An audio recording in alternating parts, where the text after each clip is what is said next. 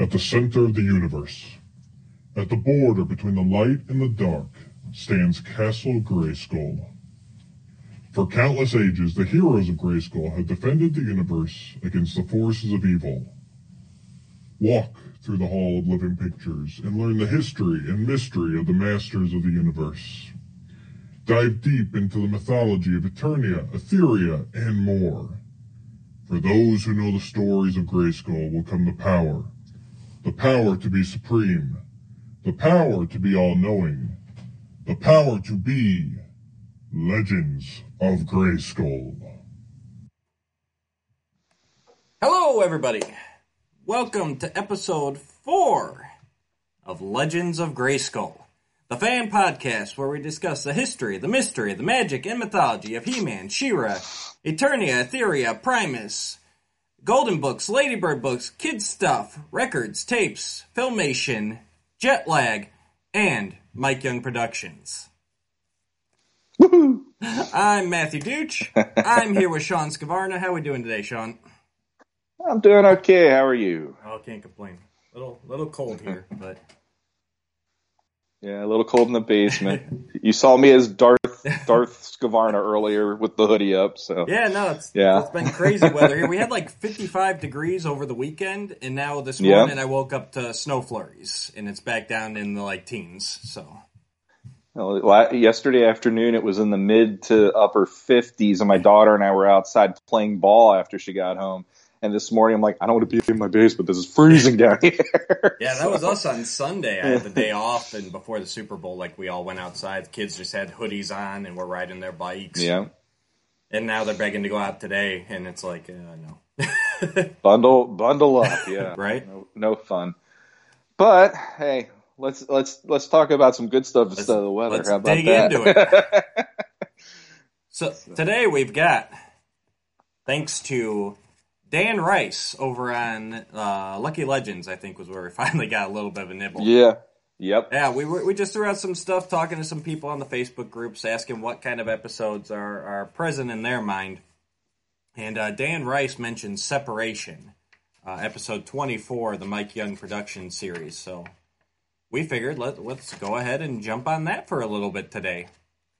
Sure, another 2000X goodie, Yep. And now Sean did have to be the guy picking it because he's Mr. 2000X. So he well, I did Daymar the other time, but no, you had another good option that we're going into something else that probably next episode we'll go there. But it's fun for me to go back to this because 2000X once again, you get spotlights on characters that didn't have a whole lot of spotlight in Filmation, and I don't know. This is one of those where it is a really cool episode to watch and go, too bad by himself wreaks enough havoc in this episode that it truly makes you go he's like a two-man technically, but a one-man destructive force. And I actually am impressed by this episode on a bunch of different levels. And I also have questions on a couple levels. Oh, I'm sure.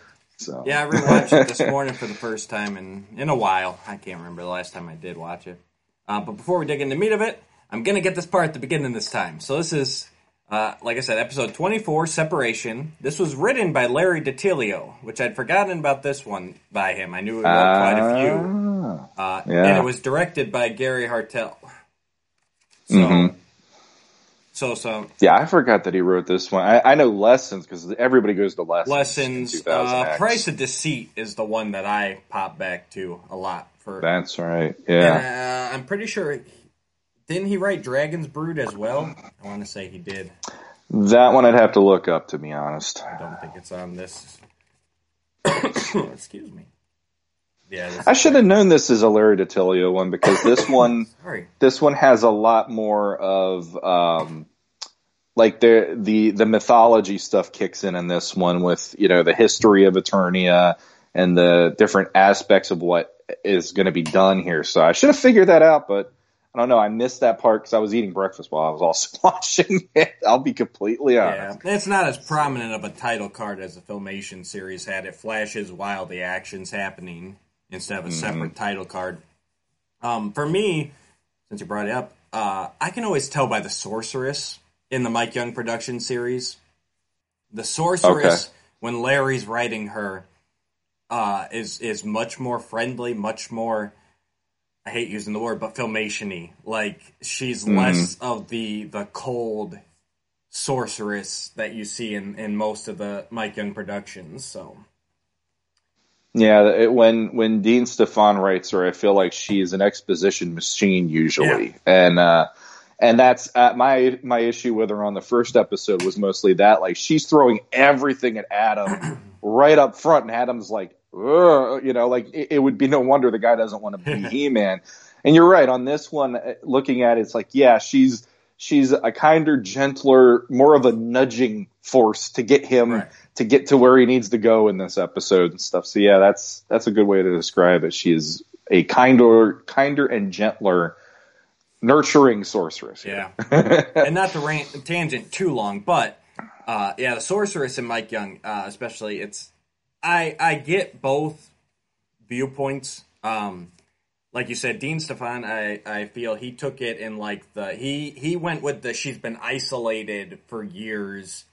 She's all to her duty, which I get that. Basically, there's two branches that the sorceress can take and makes her two very distinct personalities. When you play up her loneliness and her seclusion, you get, the traditional Mike Young sorceress. Whereas the Filmation, I always felt like she was overcompensating to where she's had to give up her daughter. She's had to live this life of solitude.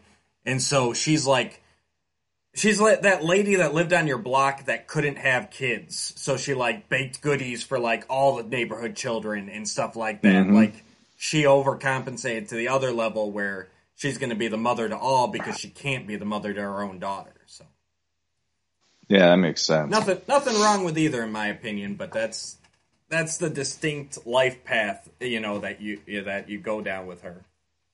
Yeah.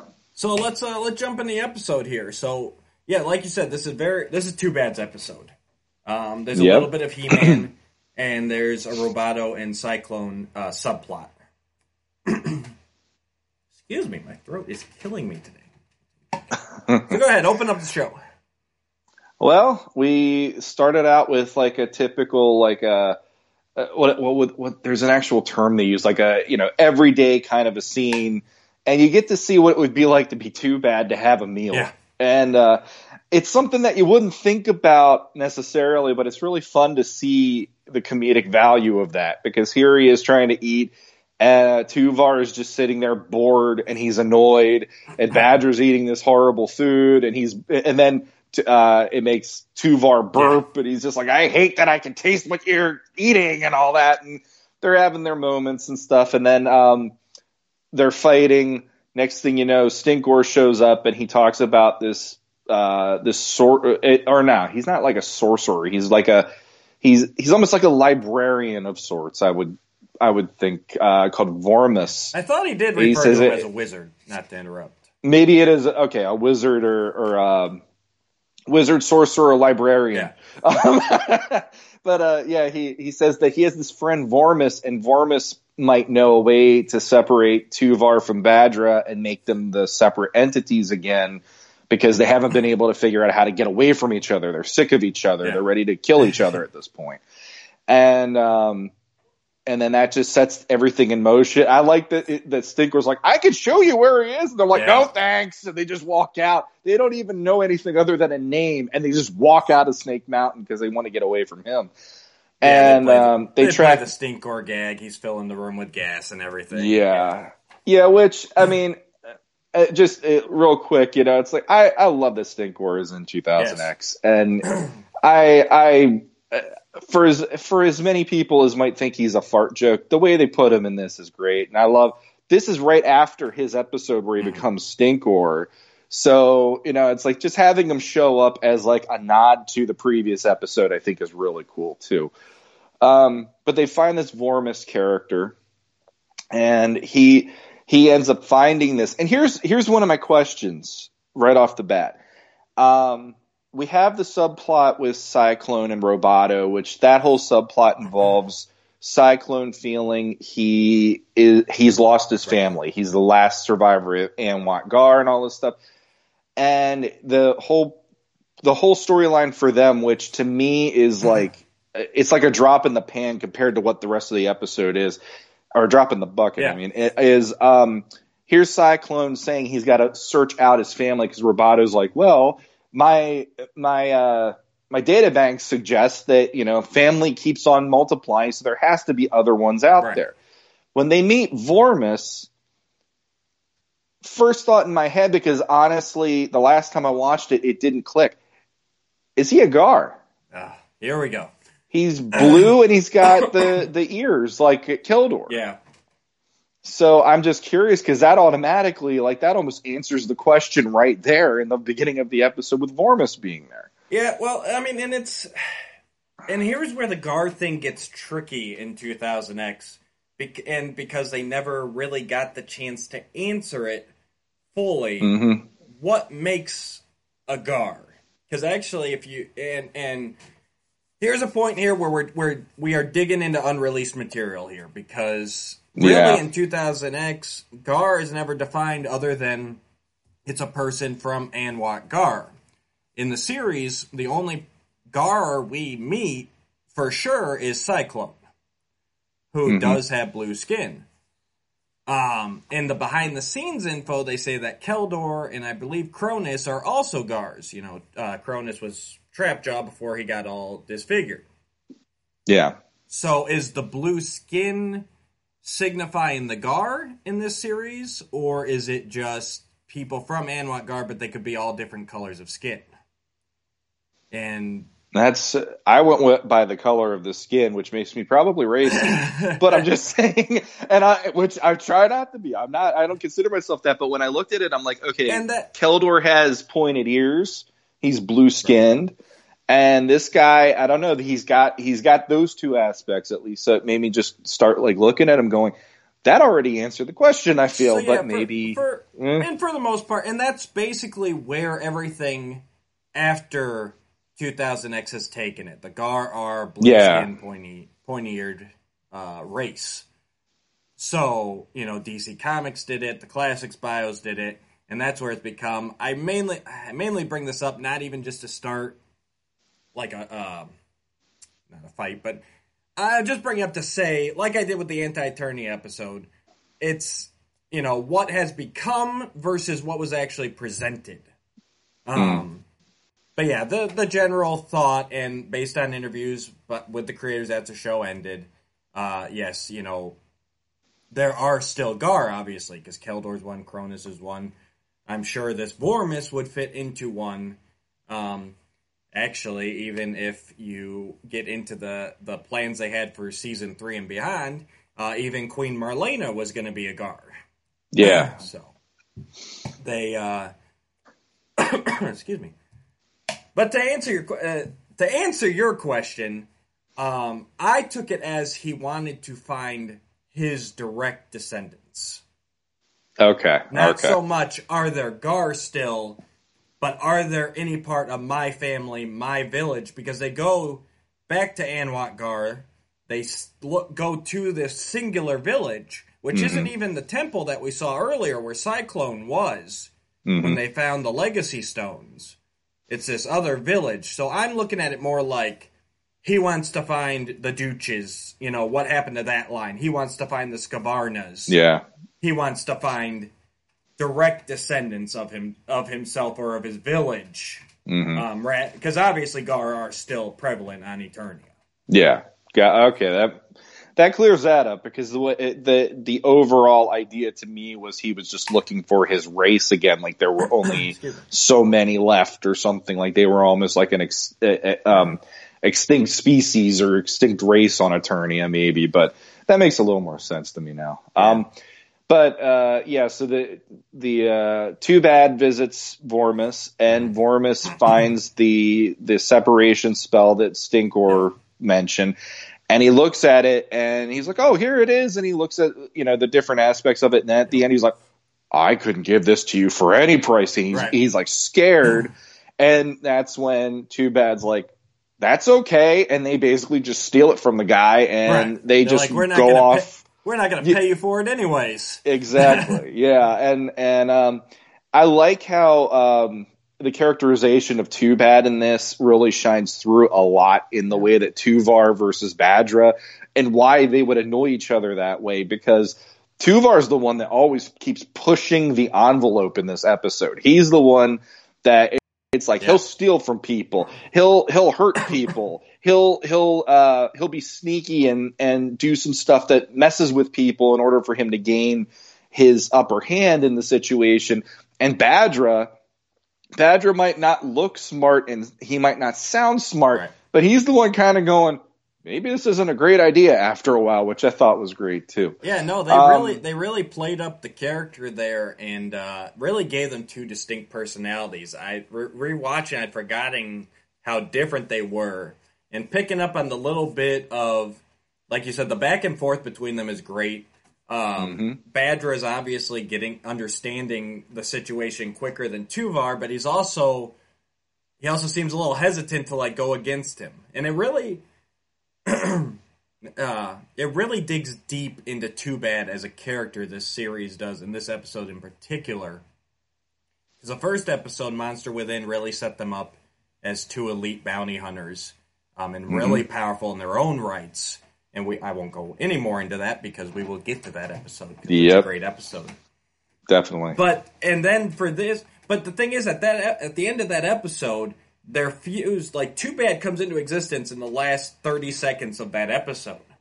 So this is the first time, I believe, I haven't watched it straight through in a while, this is the first time we really see Too Bad after he's been joined and really dig into him. I want to say he popped up between now and then, but we didn't get his character beats. Yeah, he was basically a background character between those episodes, and this is the one where he's given the spotlight again for the episode. Right. So we really see him. Sorry, one second. We really see him coming to terms with it, and I love that they answered questions that you didn't even think about as a kid in the 80s with the original Too Bad and everything. You didn't even think about, like, do they share a stomach? Do they, to me, I always thought like they were like, maybe even like they not shared a brain, but like they could hear each other, or like they were totally connected. They were one body in sync. That's the 80s Too Bad to me. He's in control. It's one guy with two heads is what it felt to me. But here, you can tell they share the stomach, but they're very separate minds. They don't know what the other's thinking. They each actually control a half, as you see when they start fighting with each other. So I really liked all that. I didn't mean to cut you off, but I just... No, I'm very impressed by the way that 2000X makes me re-examine the characters in that way. Like, the one-off character episodes they do on this series in particular, it's usually the stuff that makes me appreciate these characters even more, because like Stinkor, the way that we find out how he's created, by the end of that episode you're like, that's freaking great, and the way that they use him is completely opposite than how Lou Scheimer pictured the character, because he just said it's a running fart joke, why would we put him on the show, but instead in here it's like, no, he's like a weapon of mass destruction. Too Bad, on the other hand, to me, it's like... And a fart joke. Well, he did do that, but at the same time, they waited until the end to go there, so that didn't make me even remotely go, oh, come on. It's like, it was funny enough that even Skeletor was laughing. And that's the way I look at it. When it popped up in this episode, I chuckled. I chuckled here in that beginning scene. But anyways. Yeah. Too Bad. But Too Bad, I never thought about it until watching this episode. It has to be living hell to be him. Yeah. It has to be living hell to have... Like, you knew how you felt by yourself. Mm-hmm. You knew how you felt alone. You had your own ways of doing everything. You had your own ways... It's like worse than a marriage. And I'm not trying to say marriage is bad, but imagine that you never can escape that person no matter what. I mean, like, I know there's people out there with younger siblings, and I'm sure they were like, oh, dear God, my younger brother or sister would never leave me alone. It's like, no, you never are left alone. That has to be living hell. And that, Tuvar being the one that's just like, I can't take this anymore. I completely sympathize with him on that level. So I really enjoy this episode. And I like that Badra at one point or another, you kind of get this feeling like he doesn't really want to leave Tuvar. He's got this kind of like, there's moments here and there where he's got this look on his face like, I don't want to lose you. You're kind of my buddy now, you know? And I like that too, where it's like you have the one who's hell bent to do this and the other one who's kind of got this, well, what we're going to change everything if we don't do this now, you know, like he's almost set in his ways already. Well, and that's what I took it at. I think if he had the choice, I still got that he would separate Badra. Yeah. But it was more the fear, what does this mean? Or will we be back to normal? Will, you know, it seemed more fear of the unknown rather than, and that's not to jump too far. Well, I'll save it to Yen mainly. I'll save it. But I took it as fear of the unknown, and basically once all this stuff starts happening, he's sitting here going like, I think even for him, maybe, you know, and maybe being the more monsterish, maybe he's a little bit more familiar with magic, because I even got that as it went on. I thought that he was kind of like, well, this is kind of a big like spectacle going on here for, you know, so maybe he was even just a little more like just in his mind, he's like, this doesn't make sense. This is a simple, you know, Skeletor made us like this with a simple spell, and now it's this big thing to, you know. Yeah. Now we're crossing Eternia to get this stuff in order to create that doubt. Whereas Tuvar, he might have that doubt, but he's like, I gotta do this. This is the chance. This is it, you know, so. Yeah, so they get the spell, the tablet with the spell, but then part of it gets broken off, which is, you know, the typical thing there. Perfectly. But just the part with the bad results. The rest of it is fine. Perfect. Exactly. Yes. And then they end up going after I can't remember the name of it off the top of my head. What triad? It's triad. I'm gonna open it up here so I get it right. The Triad of Decidium. Decidium. I was actually going to say that, but I felt like that was something else. The Triad of Decidium. They're after these three different pieces that, when they're formed together and they're put into the lake, or the Well of Darkness. There you go. Yeah, the Well of Darkness. This is without even a script, folks. They put the Triad of Decidium into the Well of Darkness, and this spell is supposed to be activated. Right. So they go after the first piece. I will say, right quick, we do have a couple little fun facts in the episode guides. I don't know if you have the DVDs or not, or if you just... I do. They're actually right in front of me, but I don't have them opened up. So go for it, since you have your copy open. And there's not unfortunately, there's not as much. James Eatock, you really need to get on a animated guide to 2000X series. Because I know there's a lot of cool information out there, but this one just got a couple fun facts. But it does say the word in Decidium is a Latin word that means division, separation. So very cool. And I also liked, just on the design of that, it's the three pieces you put together, and it forms a pyramid, which is also a three-sided object. Exactly. I love the designs in the like we said before, the character designs, the object designs. Honestly, just the animation as a whole held up better than I remembered. Watching it this morning, I know I nitpicked when it first came out, but watching it this morning, this animation really holds up, guys. It's really well done, especially later in the season here and going into season 2. Yeah. But yeah, so they set off to find the piece. They set off to find the piece, and let's see, they get the first one without too much trouble. Yeah. And that sets off a psychic alert to the sorceress that something bad is happening, because the first piece has been found of the Triad of Decidium. So she goes and calls in He-Man and lets him know this is what's happening. And we get a really cool flashback moment, which on this episode, my problem with the beginning was always it's a lot of telling, not showing. Right. And here we go. Larry DiTillio is letting us have the showing, not telling, by here's the whole incident that happened where Hordak and the Horde Wraiths created these objects, and the whole point of it was They wanted to separate the light and dark halves, or the hemispheres of Eternia. Right. So his group, the Horde and the evil beings, could thrive in the dark half, while they would eventually conquer the light side. Right. And as this spell was enacted, they realized they're not just separating the light and the dark half, they're separating the planet in half. Right. And Hordak, I like how the sorceress says, Hordak, not being crazy enough to even risk his own evil life, decided to put a stop to it, and all of the 3 parts of the Triad of Decidium then were cast to the different corners of Eternia and kept safely away so that we wouldn't have the problem of the world being brought in half, right, or pulled in half. Yep. So that definitely sets up nicely. This is what He-Man has to stop, and the race against time aspect. And once again, I said it last episode, any episode where Eternia ends up getting thrown into chaos on a planet-wide level is always awesome to watch. Yeah. And it kind of sets the event in motion that could be what happens here.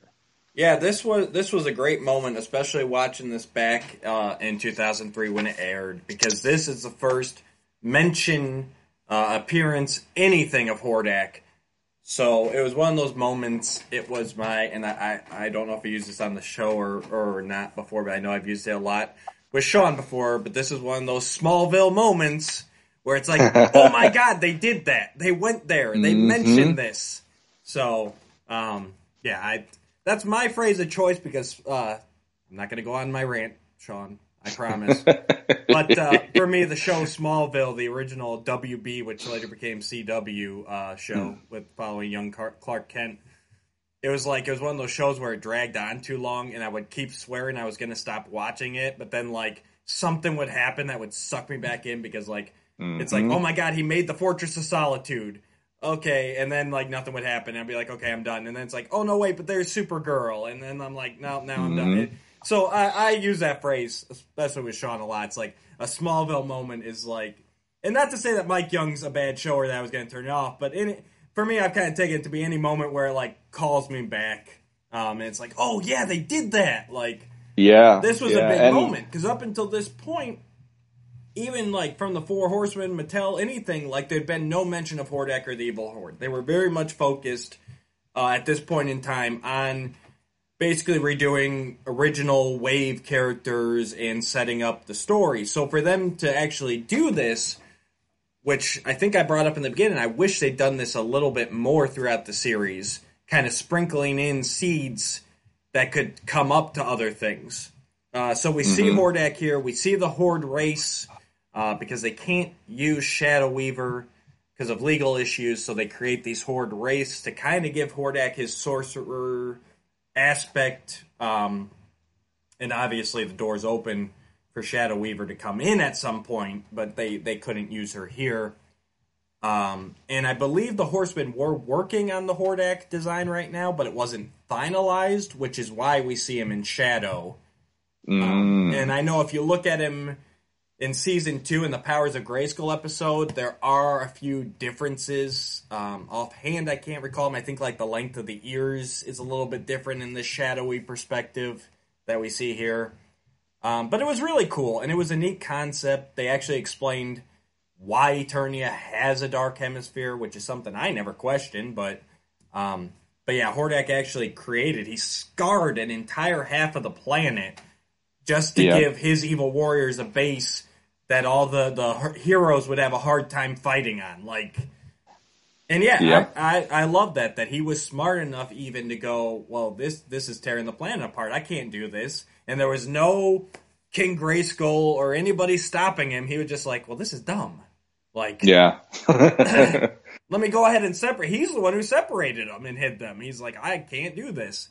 I want to conquer this planet. And that's already trying to set up Hordak, as a little bit different villain. And that's how I've always taken him, especially with the original She-Ra series where he was in control of Etheria, despite the poorly written episodes that don't make it seem like that. But yeah, he's always been to me that kind of a step above. He's a little more powerful. He's a little smarter. a little bit more calculating, even where he's not. Skeletor, when he gets a plan, he will rush into it and he will follow it all the way through. I think Hordak is he can kind of see the flaws in his plan a little bit better and make plans so that they won't be there.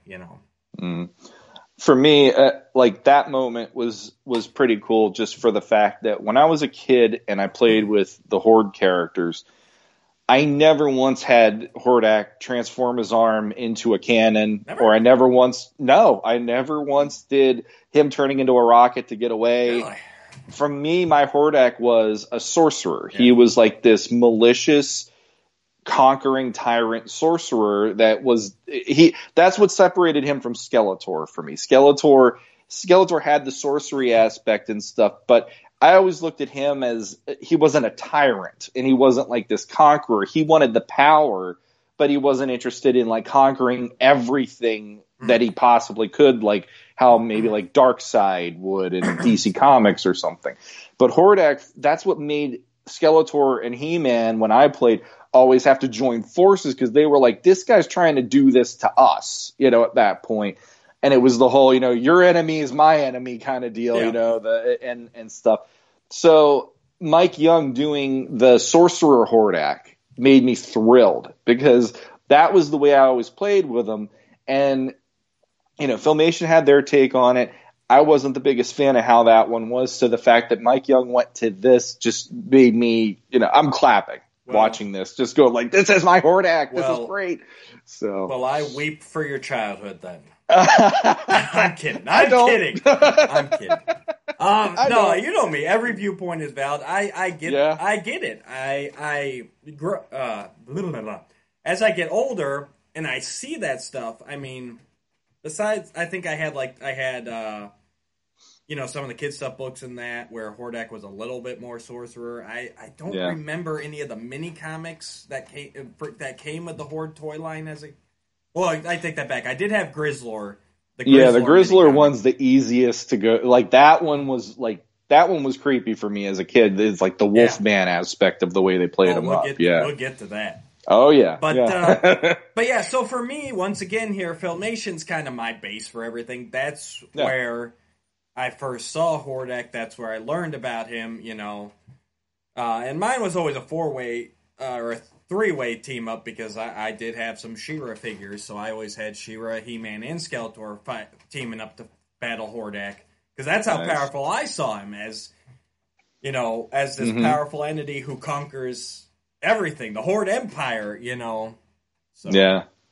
Well, when they initially introduced them, and this was before She-Ra, because that's the thing, you gotta. It's like my reference is always going to be pre-Filmation for everything. That's what introduced me to the Horde, like the Masters of the Universe magazine for kids when that was out, like that Earl Norm one of here's Hordak and he's got his hand out like that and he's shooting the fire, the energy out of his fingertips. That was always my default Hordak. Like he's this like powerful sorcerer. And then when Filmation went to what they did, I was like, huh? Like I literally in the theater watching Secret of the Stars, like how did he turn into a rocket? Like what? And it's like I kind of dug, if you take like the technology and technological side of the Horde, but you also take the sorcery, that's kind of where he got, the power, both sides of it. Yeah, and I like that kind of idea. I like that, like Sorcerer Hordak. I figured that was like the Preternian Hordak, and then as time's gone on, he's become more technological.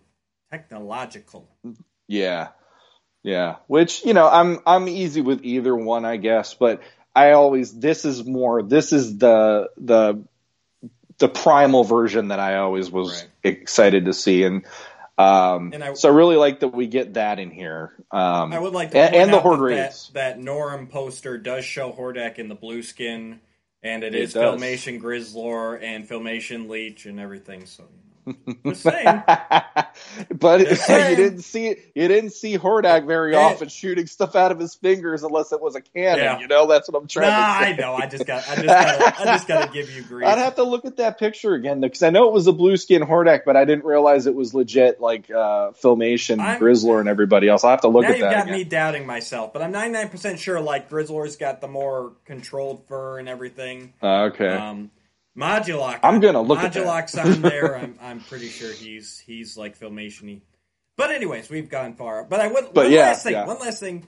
Point it out there because Sean did kind of touch on it that pre-Filmation and everything, but the Horde were designed as a collaboration between Filmation and Mattel for the Princess of Power line.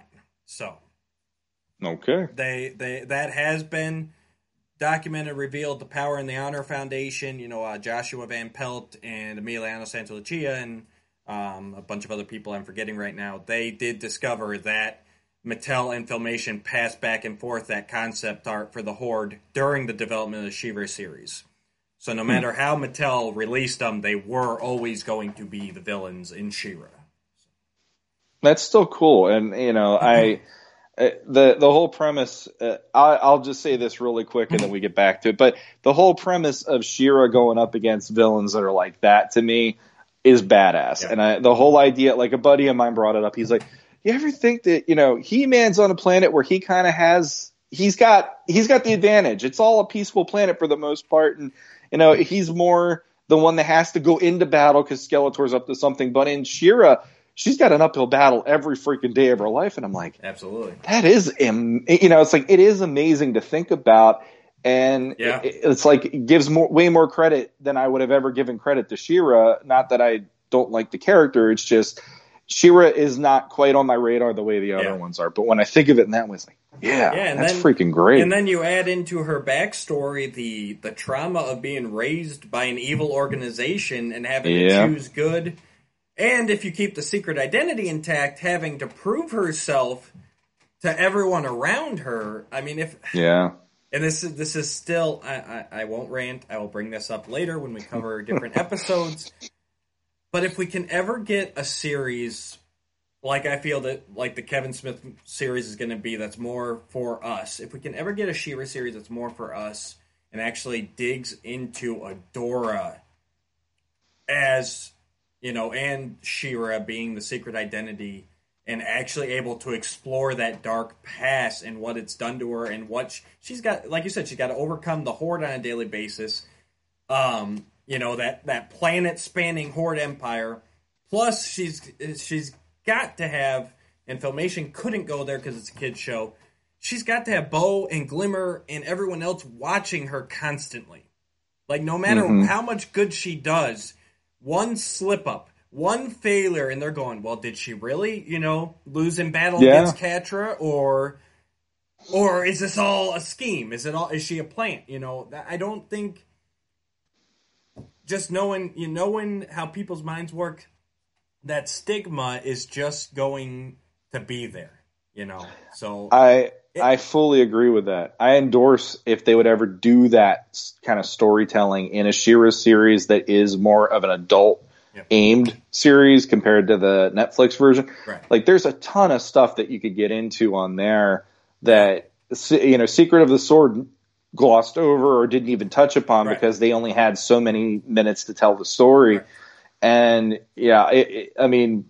There's a wealth of stuff that you could draw from to tell a compelling story about Etheria, the Horde, She-Ra, Adora, and all that stuff. And I think it's still yet to be told, which that's kind of exciting to me to think maybe we'll get another tale sometime. And for cross fingers. And for all those people who sit there and go, well, She-Ra, she's just a He-Man as a girl. It's like, dude, you have not watched a single episode then because. They made it as tonally different as they could. But yeah, so okay, I'm just gonna stop there. I could keep going for hours. No. We'll definitely get into some good She-Ra stuff. Oh, we will soon. Trust me, listeners, we will get to it. We will get to it. I will force Sean to watch some She-Ra. So, But So back to separation. Exactly, because I mean, Hordak just opens the floodgates up to a whole bunch of stuff, and we're only talking about 10 to 15 seconds of the episode, and it just took us all the way down that point. But so yeah, the sorceress lets He-Man know the triad of Decidian is dispersed around Eternia. The one is just like on the Earth or on Eternia, and that's the one that Too Bad already got. And then there's another one that's the water was first. Oh, the water was first. The water was first. So that's yeah. He's underwater and he's got the scuba tank. That's right. So there's one underwater, there's one underground in Subternia, and then there's one just on the forest? Surface, the forest. Yeah, it's just this random. Here it is, the forest. So now He-Man knows. Okay, one of them is taken. He's got to find the other two before it's too late. And this is where you get the moment of Badra having second thoughts, because when He-Man tracks them down into Subternia, he doesn't want to fight them. It's more of I just don't want you to do this. And that's what I think. That's kind of what starts the ball rolling of Badra going, I don't think this is a good idea, because he realizes He-Man's not here to just fight us. He's just trying to stop what we're doing at this point. Right. But Tuvar's not having it. It's just that simple. He's so sick of being connected to Badra. He wants to be gone. And it's like He-Man is one step behind through this whole entire episode. Which is pretty cool. And I like that, because this is the only time that He-Man catches up to them before they assemble it. Yes. So, and he tries to tell them what's going on, and Tuvar ends up blinding him before, and they run off before he gets a chance to. Mm-hmm. But I like that they didn't.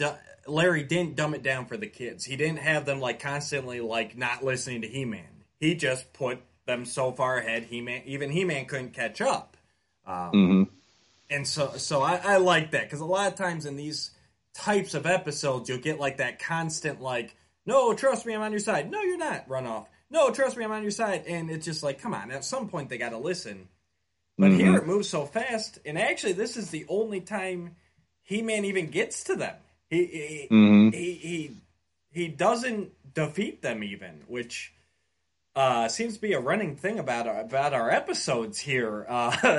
Yeah. Spellstone, Damar the Demon, and He-Man's behind. And the villains kind of take care of themselves, but we'll go on here. We get to the Forest Temple next. Mm-hmm. Yeah, and that one's protected by a dragon. And the thing is, we haven't even gotten. Are you going there? Well, I was just gonna say, but not just any dragon. But not just any dragon. This is a dragon that we meet in an earlier episode in the season. Yep. So, and it's a dragon that Adam is kind to.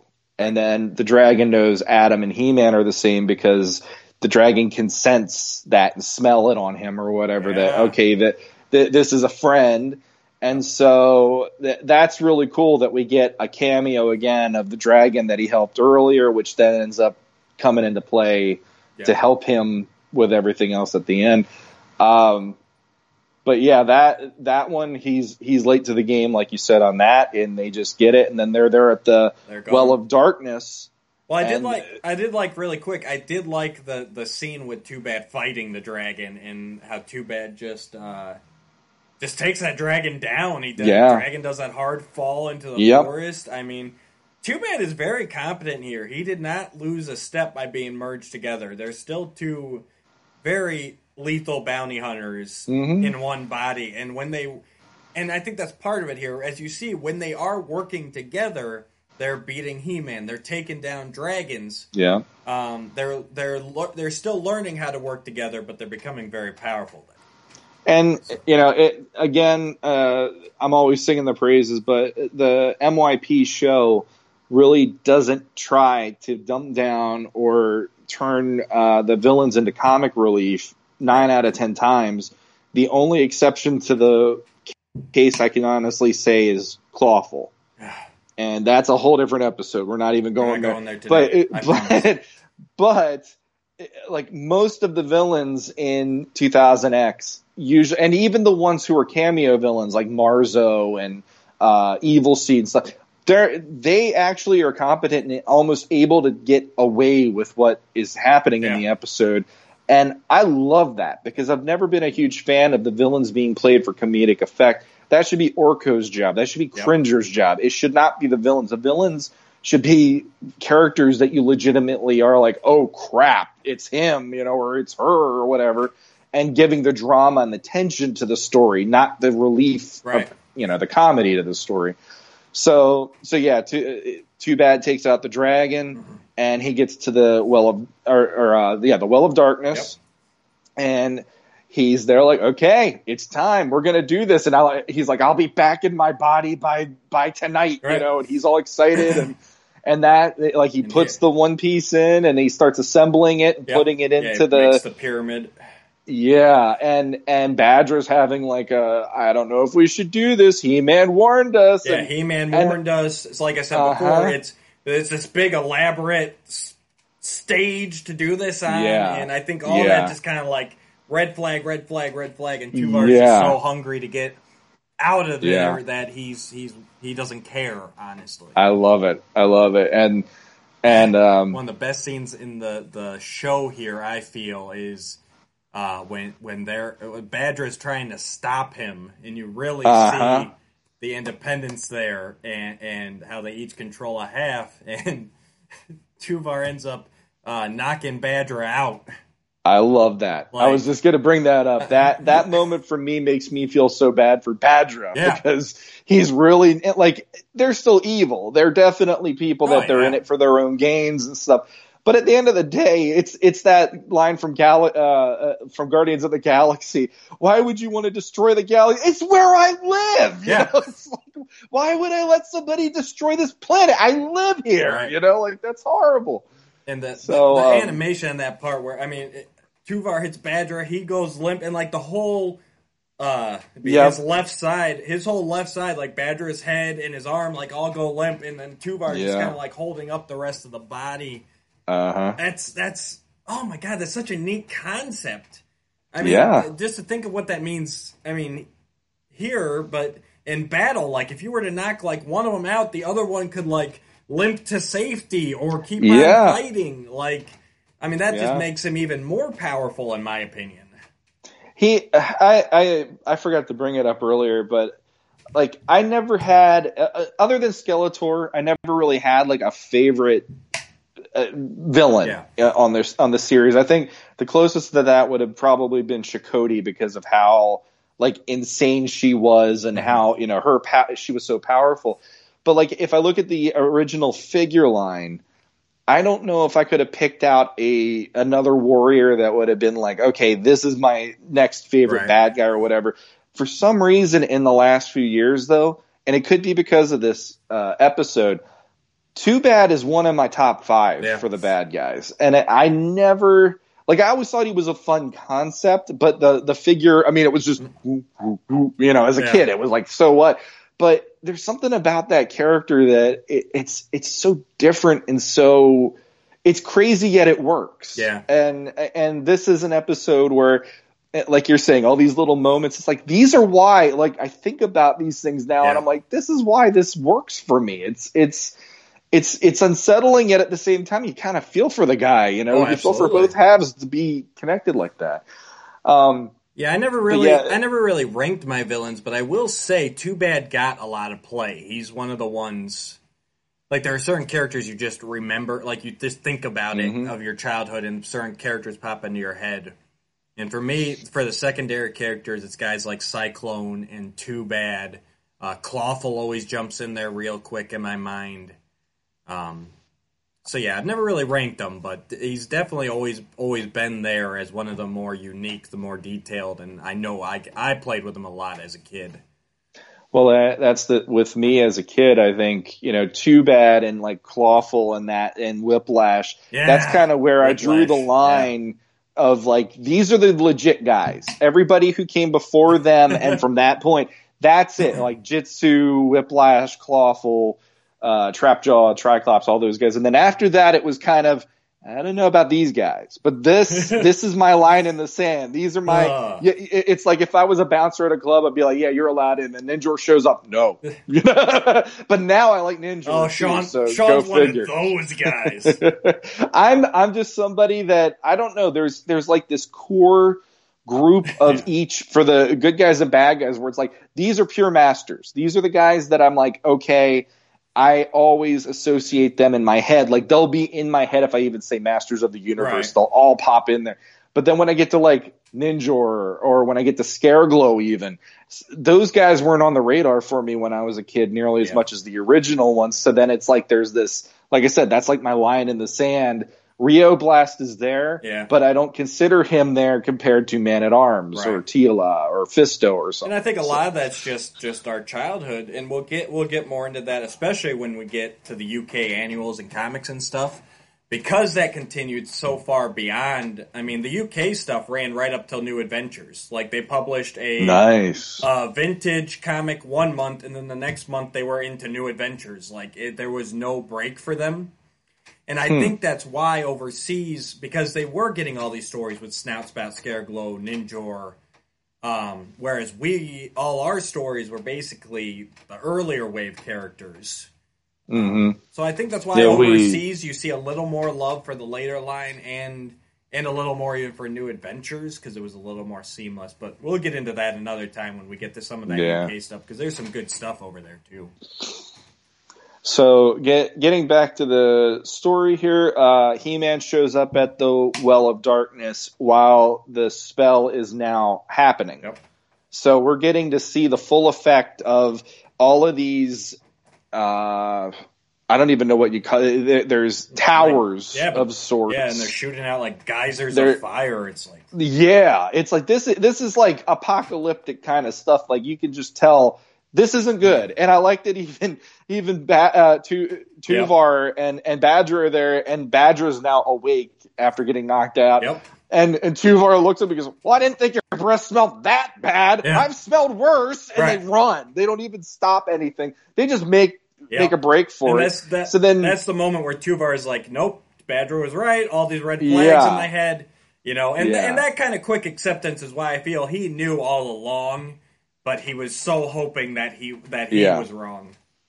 Exactly. And I love that ending. That's it. Too Bad takes back off the Snake Mountain. He-Man's left to clean up the mess.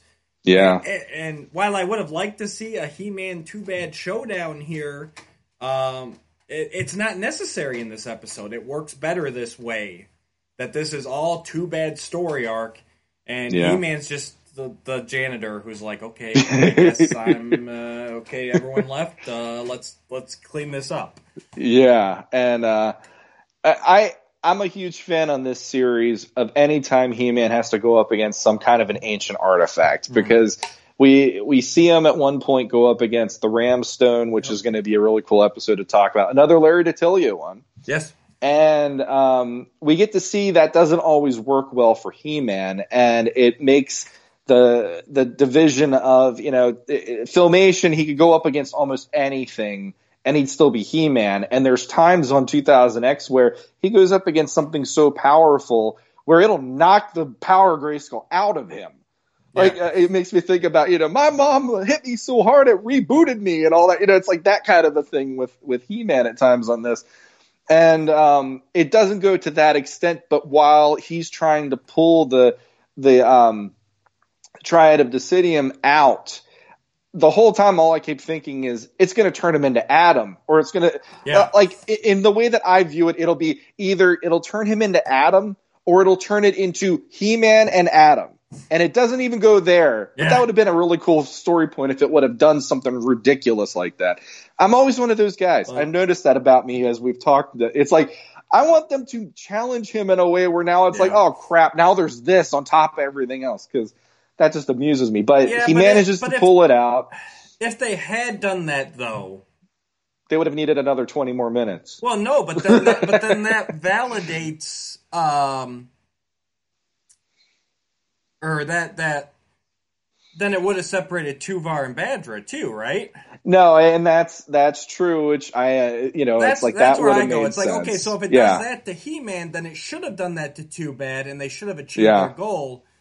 And I just think I get what you're saying, and that to anything I could see it having the potential to knock him back to Adam, which we've seen before, and which I like. I like that he can be knocked back to Adam. We'll talk about that more in that other episode. Yeah. But no, you're right. If that would have happened to him, that would have made perfect sense, and then they would have got their way at the end. Yeah, and then you would have had Adam and He-Man. They would have had to meet in a junkyard, and they would have had to fight. You went there. I was just thinking that's the same thing. It's like, here's Anti-Eternia He-Man versus Adam, and it's like, oh crap.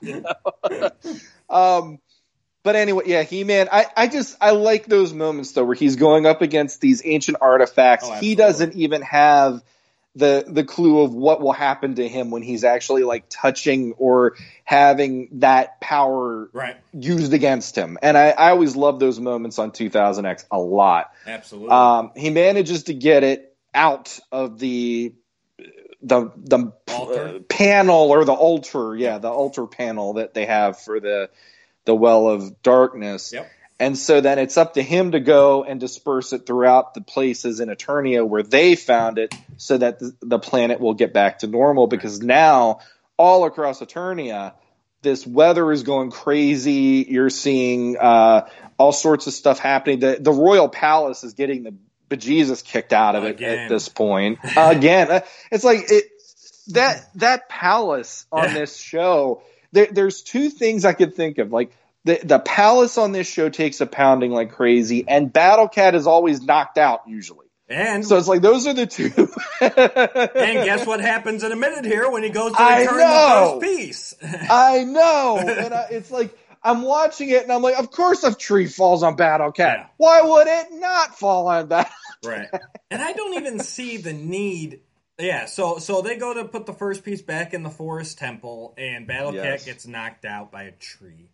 Yes. Which, they did a good enough job in this episode showing the amount of time it took to cross Eternia, gather the pieces, and get to the Well of Darkness.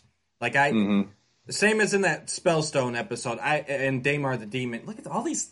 Well, we keep picking the same episodes here. We didn't even pick this one. Dan Rice did. But, yeah. But they did a good enough job showing that it takes time to travel here. That they didn't need to knock Battle Cat out. They could have just said, well, we don't, even just a Sorcerer, He-Man, you don't have time for this. It's taking too long.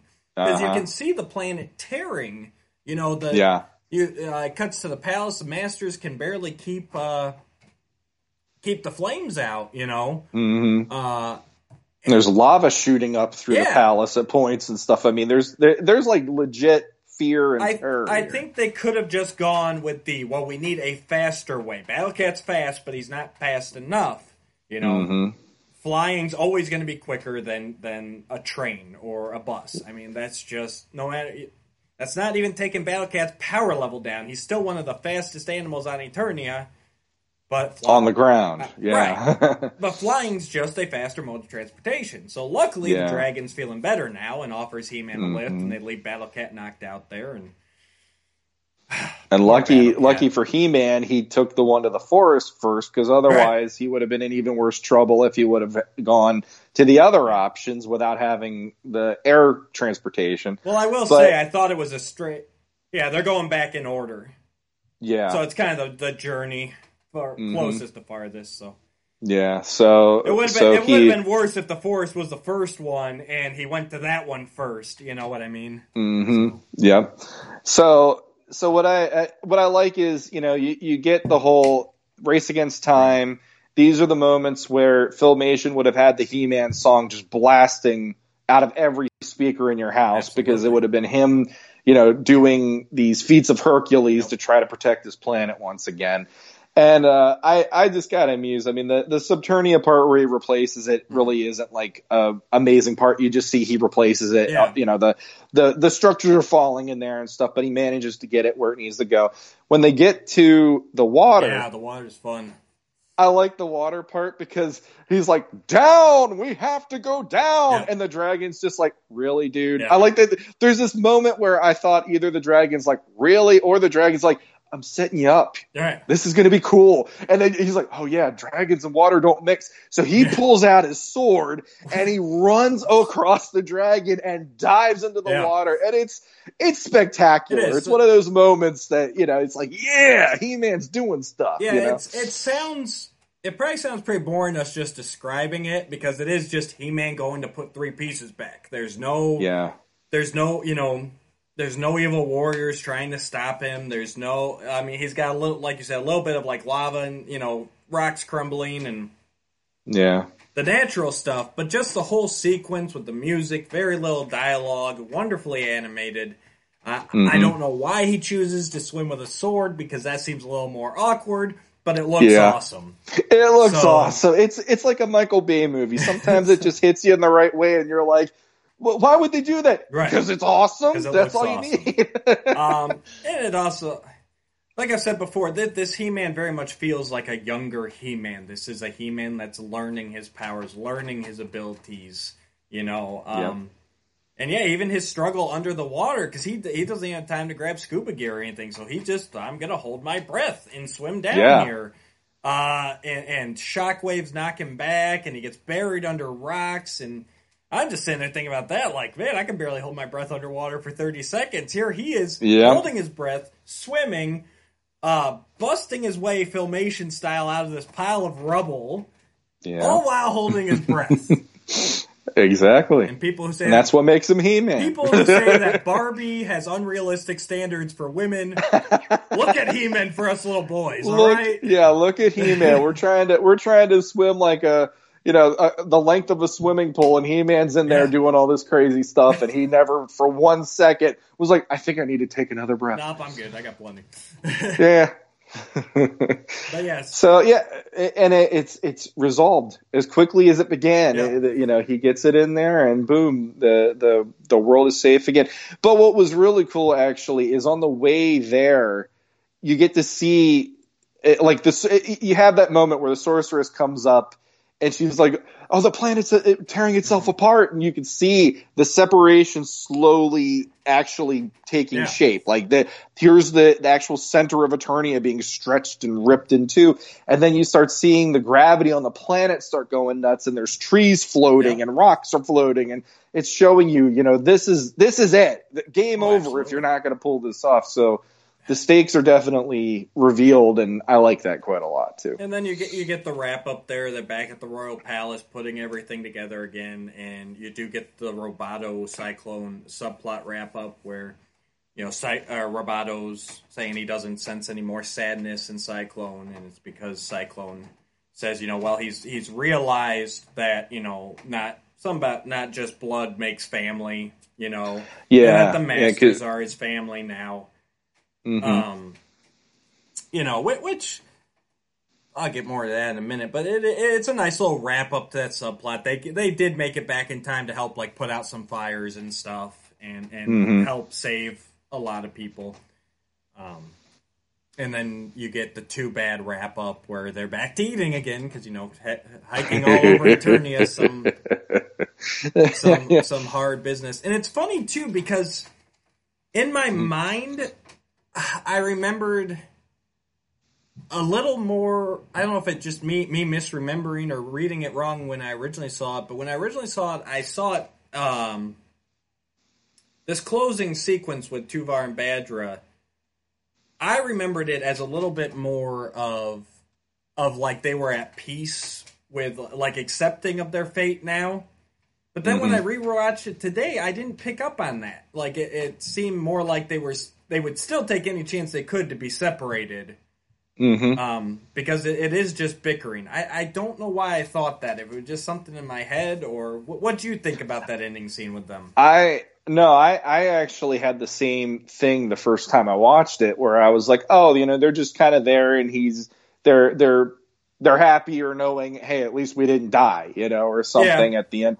But in this one, it's like, no, he's still there. He's complaining. Tuvar's like, Right. oh, come on, I'm still stuck with this guy. And then the one thing that gets me is the last episode, like I said, Stinkor's introduced and we have the fart joke. Yeah. Well, at the end of this episode, we have an eating scene and we have a burping moment for comedy. Yeah. And it makes me laugh. That one made me laugh pretty well too, because I like the Tuvar's complaining, and in the middle of the complaining, he just belches really loud. Right. He's like, "See, I can't stand Based you." on what Badger's eating, yeah. No, I chuckled too, and it I was. love it.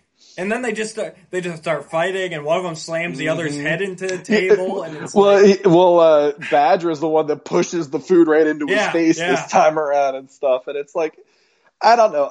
That's probably why I like them as characters. Is they're so competent. We're seeing in this episode, these guys could take down He-Man, and He-Man actually would be in trouble. Right. But then at the same time, because they have that bickering, right, and they have that, that way about them, they're not going to get further ahead. And no pun intended. Oh, you intended that pun. I was hoping so hard not to go there, but it went there. But I like how it just shows, like, all the villains in some way or another on this series are capable without even the other ones helping them.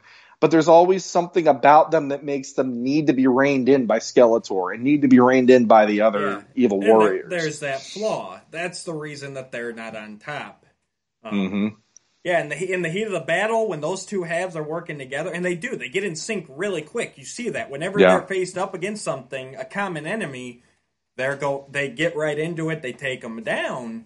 But when they're by themselves and they get going, it's just they're constant bickering and fighting, and I love that bit of animation at the end where they're just wailing on each other, and it was perfect way to end the episod. Because, like I said many times throughout here, this is Too Bad's episode. It says, He-Man's there to pick up the pieces. The Roboto Cyclone subplot. And I think that's... Watching it today, because even when me and my buddies, we used to gather around whenever it was on, whatever day of the week it was on at that time, because Cartoon Network moved this show around constantly in its schedule. It was Thursday nights, it was Friday nights, it was Saturday nights, it was part of Toonami, it wasn't part of Toonami. It was a mess. But when me and my friends were gathering around, I still remember us going, like who cares about all that? Like the Roboto Cyclone part. Watching it today, I get what Larry was going for. Because the whole episode is really about family. Too Bad being forced to be, like you said earlier in the episode, I didn't want to get into it too much there because I wanted to get through the episode, but Too Bad has been forced to be closer than two people have ever had to be. Closer than husband and wife. Closer than brother-sister, So it's them accepting their new family and that they're stuck with them, which is more what it is at the end, that they're just like, well, I'm stuck with you. So, and Roboto or Cyclone, looking for his family and finding it, and it's all that family theme there, and you do have that bit in the beginning too with Duncan and Marlena versus Adam and Tila in the game and everything. I still think it still feels a little awkward watching it today, that Cyclone Roboto subplot, but I get what they were going for.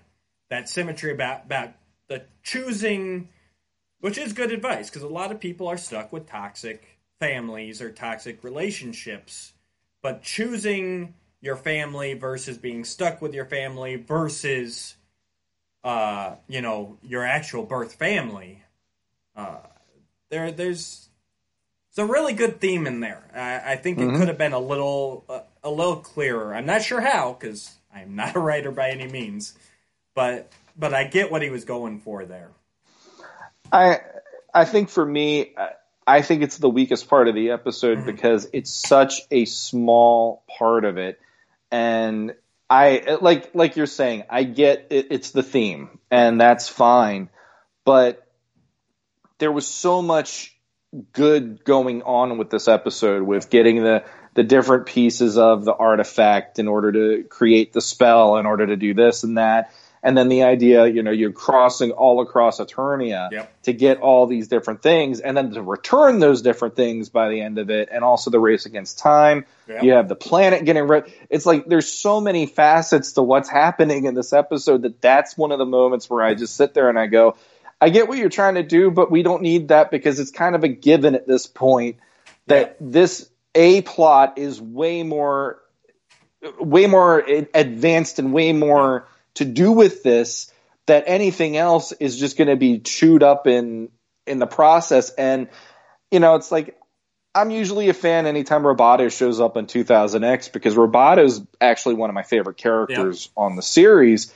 But even that, I'm like, I get why they went there. I like that Cyclone had a little bit of a moment because he hasn't really had many. At this point, he had the Anwar Gar episode, and he helped out in the one episode with Roboto's Gambit, where he and He-Man are like the front line against Triclops' Bone Warrior guys and stuff. But it's like that's all well and good, but I felt like it just kind of undermined him to be used in that way because he didn't have a whole lot of mileage for this one. Exactly. Yeah. So see, that's what I'm getting at. If they could have just somehow dialed that into the episode more, maybe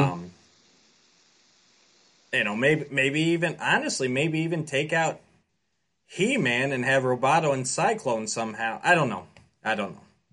If they could have had Roboto and Cyclone be the ones more inadvertently trailing Too Bad. Like maybe they're just chasing down this lineage, trying to find some remaining survivors of Cyclone's village, and they were inadvertently chasing Too Bad.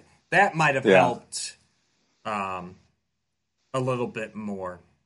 Well, they could have had it where one of the pieces was an Anwar Gar. Yeah. And then that would have led to them finding, like that's the main thing. It's like it didn't tie into the story other than the theme. Right. And that's kind of why, to me, it just feels like I would have rather just have seen more of either He-Man versus Too Bad or something more with Too Bad or something. Because honestly, like the way they did their entrance, because that was one of the parts that I liked about that B plot was, when the planet starts going crazy and you have these like ridiculously dark clouds and all this ridiculous lightning coming out, and they're in a Wind Raider. Yeah. And Roboto's like, we should land, and Cyclone's like, no, we have to get back to the palace. They're, our friends need us. And then when they show up, they have like a Superman kind of a moment in a way where like, all hell's breaking loose. Yep. Man-at-Arms is directing people here and there. There's people running for their lives. There's stuff falling, and out of nowhere, the stuff stops because Cyclone is holding it up using his wind force and throwing it off to the side. I'm like, that was cool. That was like a really great heroic moment. But it really is, like I said, it's a drop in the bucket compared to everything else you're going to see in this episode. Yep, it exactly needed to be tied into the main storyline more. Sure. But other than that, it's a great episode. It's the villain's story. There's no... The heroes are just there, just to be there. He-Man cleans up. Like I said, man, that animation, I'm still... It's been a while even since I've sat down and watched a 2000X episode. The animation's really holding up. I would love to see, as much as I love all the Filmation stuff that's coming out and has come out, I'd really still, and I said it back in 2000X, I would really love to see some small statues in the Mike Young production style. That's something we have never gotten. Especially He-Man. They have a very distinct He-Man, a very distinct Power Sword. It's so much different, and I know everyone's going to chat, well, you've got the pieces to build a 2000X He-Man out of classics. It's like, no, you have the pieces to build a toy 2000X, a Four Horsemen He-Man. We've never really gotten a Mike Young He-Man. Or Tila, really. I mean, I would just love all of them. It's a very unique art style. I would love little statues or something in this style. Well, that was one of my complaints, even about the toy line. When you watch the show and then you look at the toys, the show has He-Man looking like a mountain. Yep. And I know, like, there's people who complain King Grayskull looks even bigger than He-Man. But to me, it's like, these are larger than life characters that are allowed to go this way. That's why the comic books are drawn the way they're drawn, even with the heroes having all that like crazy muscle definition. And so, to see something representing the actual cartoon of this, like, I would be all in. Like, no ifs, ands, or buts. I would be all in if they did a classics line and said, okay, the Buck is going to be a little different because we're finally going to have that bulked up He-Man look and all that stuff. Oh my God, I'd be weeping tears of joy because this is something I want to see represented somehow. Either statues, like you're saying, or even like, doing, here's the 2000X legit official He-Man, Teela, Man-at-Arms, instead of cobbling together pieces and stuff. It's got such an awesome defined look. And the thing I love is the animation on this show doesn't for 1 second take away from what the Horsemen did with the line. What it does is it streamlines those designs so that you can still appreciate it and really take the best parts of those designs away from it. But then when you see the figures, you're looking at them and just going like, these are still gorgeous to look at because there's so much detail in those characters. Right. But they're not Mike Young. They're not. I mean, they have. This is Skeletor, obviously, but not that He-Man. They're very unique designs. I still like that. The Power Sword. They did much better on the Power Sword. It looks less technological. I like the brown handle on it. I like the Mike Young Power Sword better than the toy Power Sword. Yeah. And I found it funny, too. I opened this up today, and as I keep everything. So this shows you around the time that this was released. It actually came with an ad in it. For the beginning of the classics line, a little one-page ad for the first time ever, King Grayskull. Yep. Available first at San Diego Comic-Con. I'd forgotten this was in there, actually. That was a neat little thing. Yeah, I'm going to have to go through my set because I got the... Here, I'm going to have to adjust my video, but let me show you here real quick. I got the Big Mamma Jamma way back in the day. Woo! Oh, you got the slip cover. I did that at Best Buy. That was a must-have. I'm still regretting that to this day. You got the He-Man, and this is Emiliano artwork right here. And then on the back, you got your Skeletor. All your evil warriors. Yep. And then you got ending of the diorama. Yep, there you go. And I'm never going to be able to find that now for a price I'm willing to pay. I had to do that when I found out about them releasing this because I had been watching it on YouTube exclusively. And then when I found out they did this, I went out and I got that.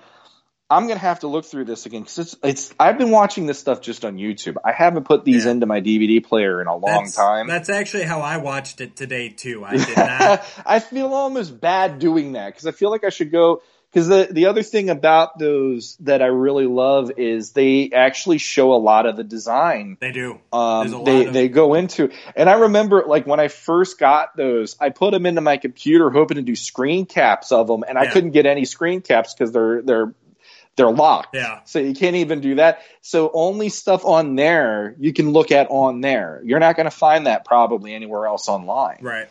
Yeah, or very there's a few lot places. of good behind the scenes stuff on there, special features, commentaries. No, they're great. And I don't play my DVDs much either. I'm so afraid, especially on stuff like this that has really shot up in price, that I'm really afraid of scratching them or wearing them out. Or I mean, it's physical media; they're gonna degrade over time. Yeah, DVDs are better than VHSs used to be, but still, I'm very afraid of that. I only pull them out if I want to watch something that I can't find on YouTube. Do you have the ones that it's just like here's all of them on a couple discs and it's just in that one box that you showed? Just out of curiosity. No, this is the volume.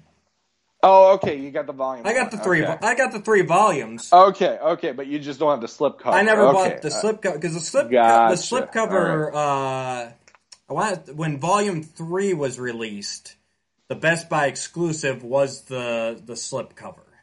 Yeah, and I just kept going to Best Buy buying them because it was a quick way to get them on the way home from work usually. Oh, so you did buy these when they first came out on DVD? Mm-hmm. Oh, okay. Yeah. When I found out that they were doing it, I'm like, oh, I'm getting these because I just. It's like I said on the first episode. I sat in my room for like a week and I just kept watching them, and I was like, okay, just get over the transformation. Don't worry about the transformation. Just what else it works, and then it's like.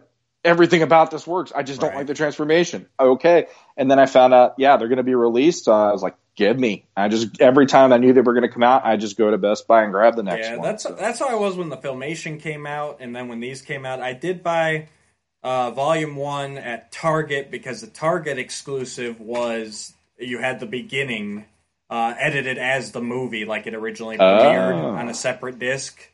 Nice. Whereas the release just has them split up into the 3 parts. Mm-hmm. Volume 2, I actually got that. I think it was Best Buy, and it came with like an exclusive, like foil print or card or something. I know mine. Yeah, mine have I think 1 or 2 artist cards. Like the Filmation one did too. Yeah, they all have the art cards, but there was a special.